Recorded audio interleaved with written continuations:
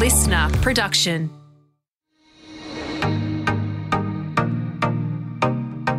Hi, I'm Helen McCabe, the founder of Future Women, a club for women to connect, learn and lead. In this series, we bring you some of the most thought-provoking speakers from our live events. One of the most difficult things for women is how to provide honest feedback.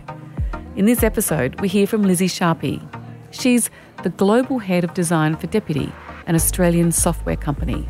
And in this episode, she talks candidly about how to overcome the need to be liked while still being what she describes as fearlessly kind.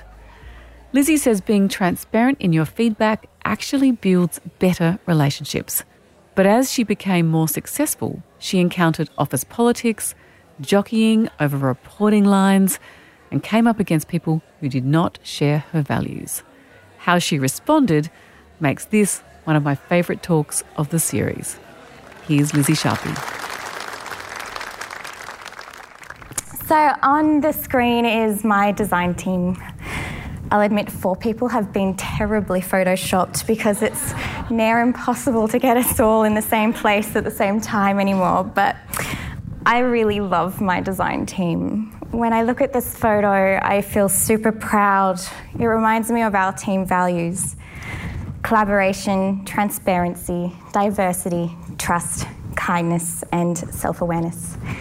These values, they didn't formalise overnight. They were formed out of my experiences, obstacles, failures, fears, and feedback. I had to go through the process of discovering them, and now I try to use them every time I face an obstacle. They're the key to how I respond. Today I'll be sharing with you 6 obstacles I faced in my 7 years at Deputy and how I transformed them into knowledge. But first, how did I get to Deputy?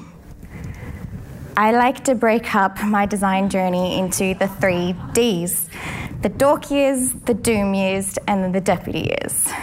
I'm really embarrassed to admit this, but I got into designing interfaces because I wanted to design fan sites for Buffy the Vampire Slayer and Lord of the Rings. You don't get more nerdy than that.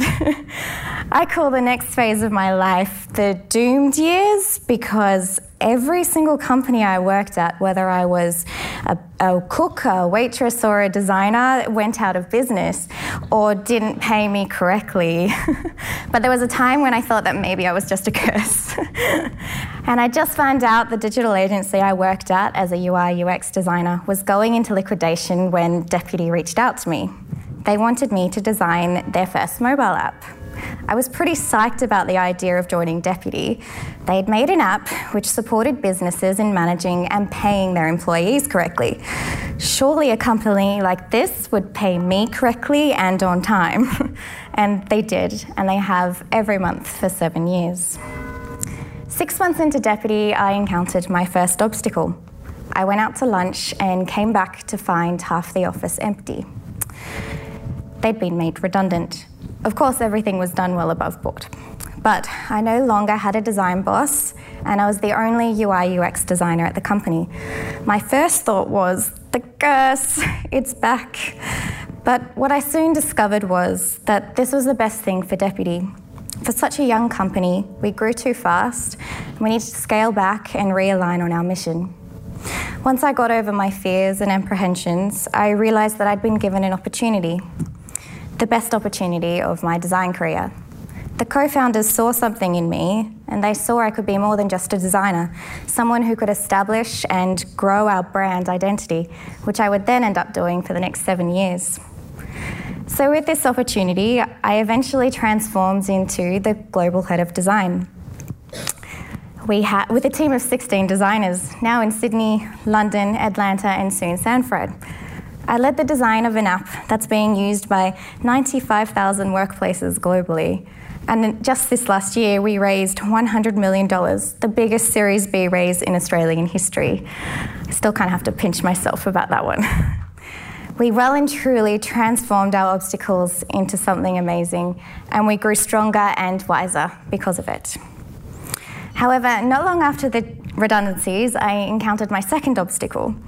We needed to hire another designer to help me with my workload.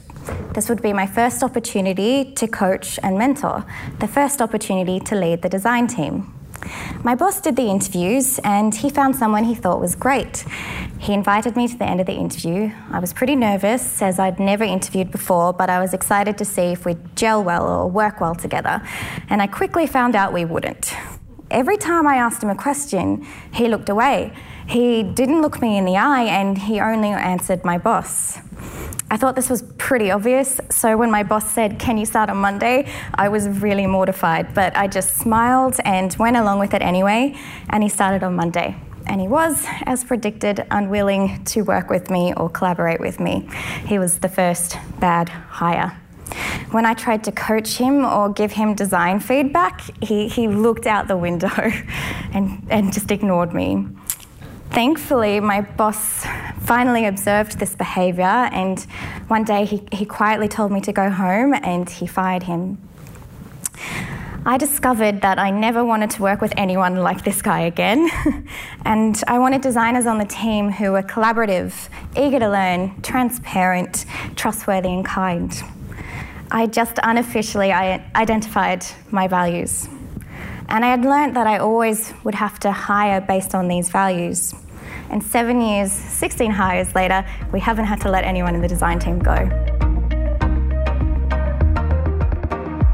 I really admire Lissy's openness and vulnerability. She's encountered her fair share of obstacles in her career, but she's consistently made the best out of a bad situation and grown as a leader in spite of them. Delivering constructive feedback is an essential skill for leaders. So Lissy talks us through when she realised that this was a vital skill for her to have as a good leader. Here's Lissy. So after the first bad hire, I was way more careful with the way that I hired the next designers. And I managed to create a little team that was super collaborative and warm-hearted. There was only one issue. They were super eager to grow and learn, but I wasn't very good at giving feedback. I feared it. I'd built such great relationships with the people in my team that I was scared to hurt their feelings. When giving them design feedback, I was vague and non-direct. This meant that they didn't grow and learn as fast as they could have. Luckily, around this time, someone recommended the book Radical Candor to me. It made me realise that I'd created an environment where being nice was prioritised at the expense of critiquing and therefore improving actual performance. We were all quick to critique each other's love lives, but when it came to work, we were fearful of hurting each other's feelings. The advice in Radical Candor gave me the courage to try giving more feedback, and what I discovered was they loved it. So we set up creative feedback sessions so we could all feel comfortable critiquing each other's work. We set up weekly retrospectives where we shared what we liked and didn't like about the week. And we set up a weekly design team meeting where people had the opportunity to present their work and ask for suggestions from the team. The lesson I learned here was the importance of transparency, the importance of creating an environment of trust, which encourages feedback, critique, and honesty. The importance of ensuring my team felt comfortable giving feedback kindly and directly to anyone, including me. Because we were all far more transparent in giving feedback and more collaborative, we were all more engaged and motivated, and we worked better with other teams. And amazingly, the quality of our work elevated. This value of transparency was really important in the way I overcame my next obstacle. Politics. As I started to grow in my leadership role, and as we started to scale as a company, I had to interact with more leaders and executives. New executives who thought my designers should report to them. People who weren't convinced by the capabilities of my team. People who tried to get me to report to them. Sometimes it felt like an episode of Game of Thrones. But what I learnt was, not everyone has the same values as me. Some people value power, some are territorial, some are more assertive, and some perceived me as too nice to be an executive. I needed to respond to the politics with the transparency and kindness we had encompassed within our design team, and I did. I've nurtured relationships with executives by being consistently authentic and true to my values. I was able to build trust by being kind when challenging people. This is something Kim Scott talks a lot about in Radical Candor, the idea of challenging directly while caring personally. What I've also realised is that being kind doesn't mean being weak. In fact, I'm vowing to be fearlessly kind. Soon after this, I encountered another obstacle, blind spots. We did a company-wide employee engagement survey where we could all give feedback about how we thought the company was going and then feedback on our managers as well. I was pretty stoked to find out I topped the leadership section, but my eyes kept being drawn to this big red spot in the survey. I was blindsided. My designers had rated me poorly on action. I could sell the vision and get my team super excited about our goal, but I wasn't great at charting the course and execution. So what I discovered was I can't do everything. So I hired and then promoted someone who was brilliant at this, and the team have been far more motivated and efficient in meeting deadlines and delivering work ever since. So the lesson I learned here is that I needed to nurture diversity and inclusivity. I needed to have people with different strengths and weaknesses, people with different life experiences and backgrounds, ideas and opinions. And I'm proud to share that our team is wonderfully diverse and inclusive, but I know we can always be better. Now, the last obstacle I want to share with you is quite personal, and it's one I'm facing right now. I'm not in our executive team. This is something I felt quite challenging over the last 6 months. Often I felt like I can't make an important design decision because I don't have a C in front of my title. Sometimes I felt like the fact I'm not on the exec team means design isn't valued or we're not making a big enough impact to our customers.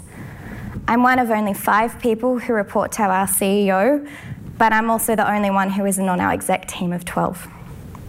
What's funny is sometimes our office admins or exec PAs accidentally invite me to exec dinners because they think I am on the exec team, and then they have to awkwardly and apologetically uninvite me.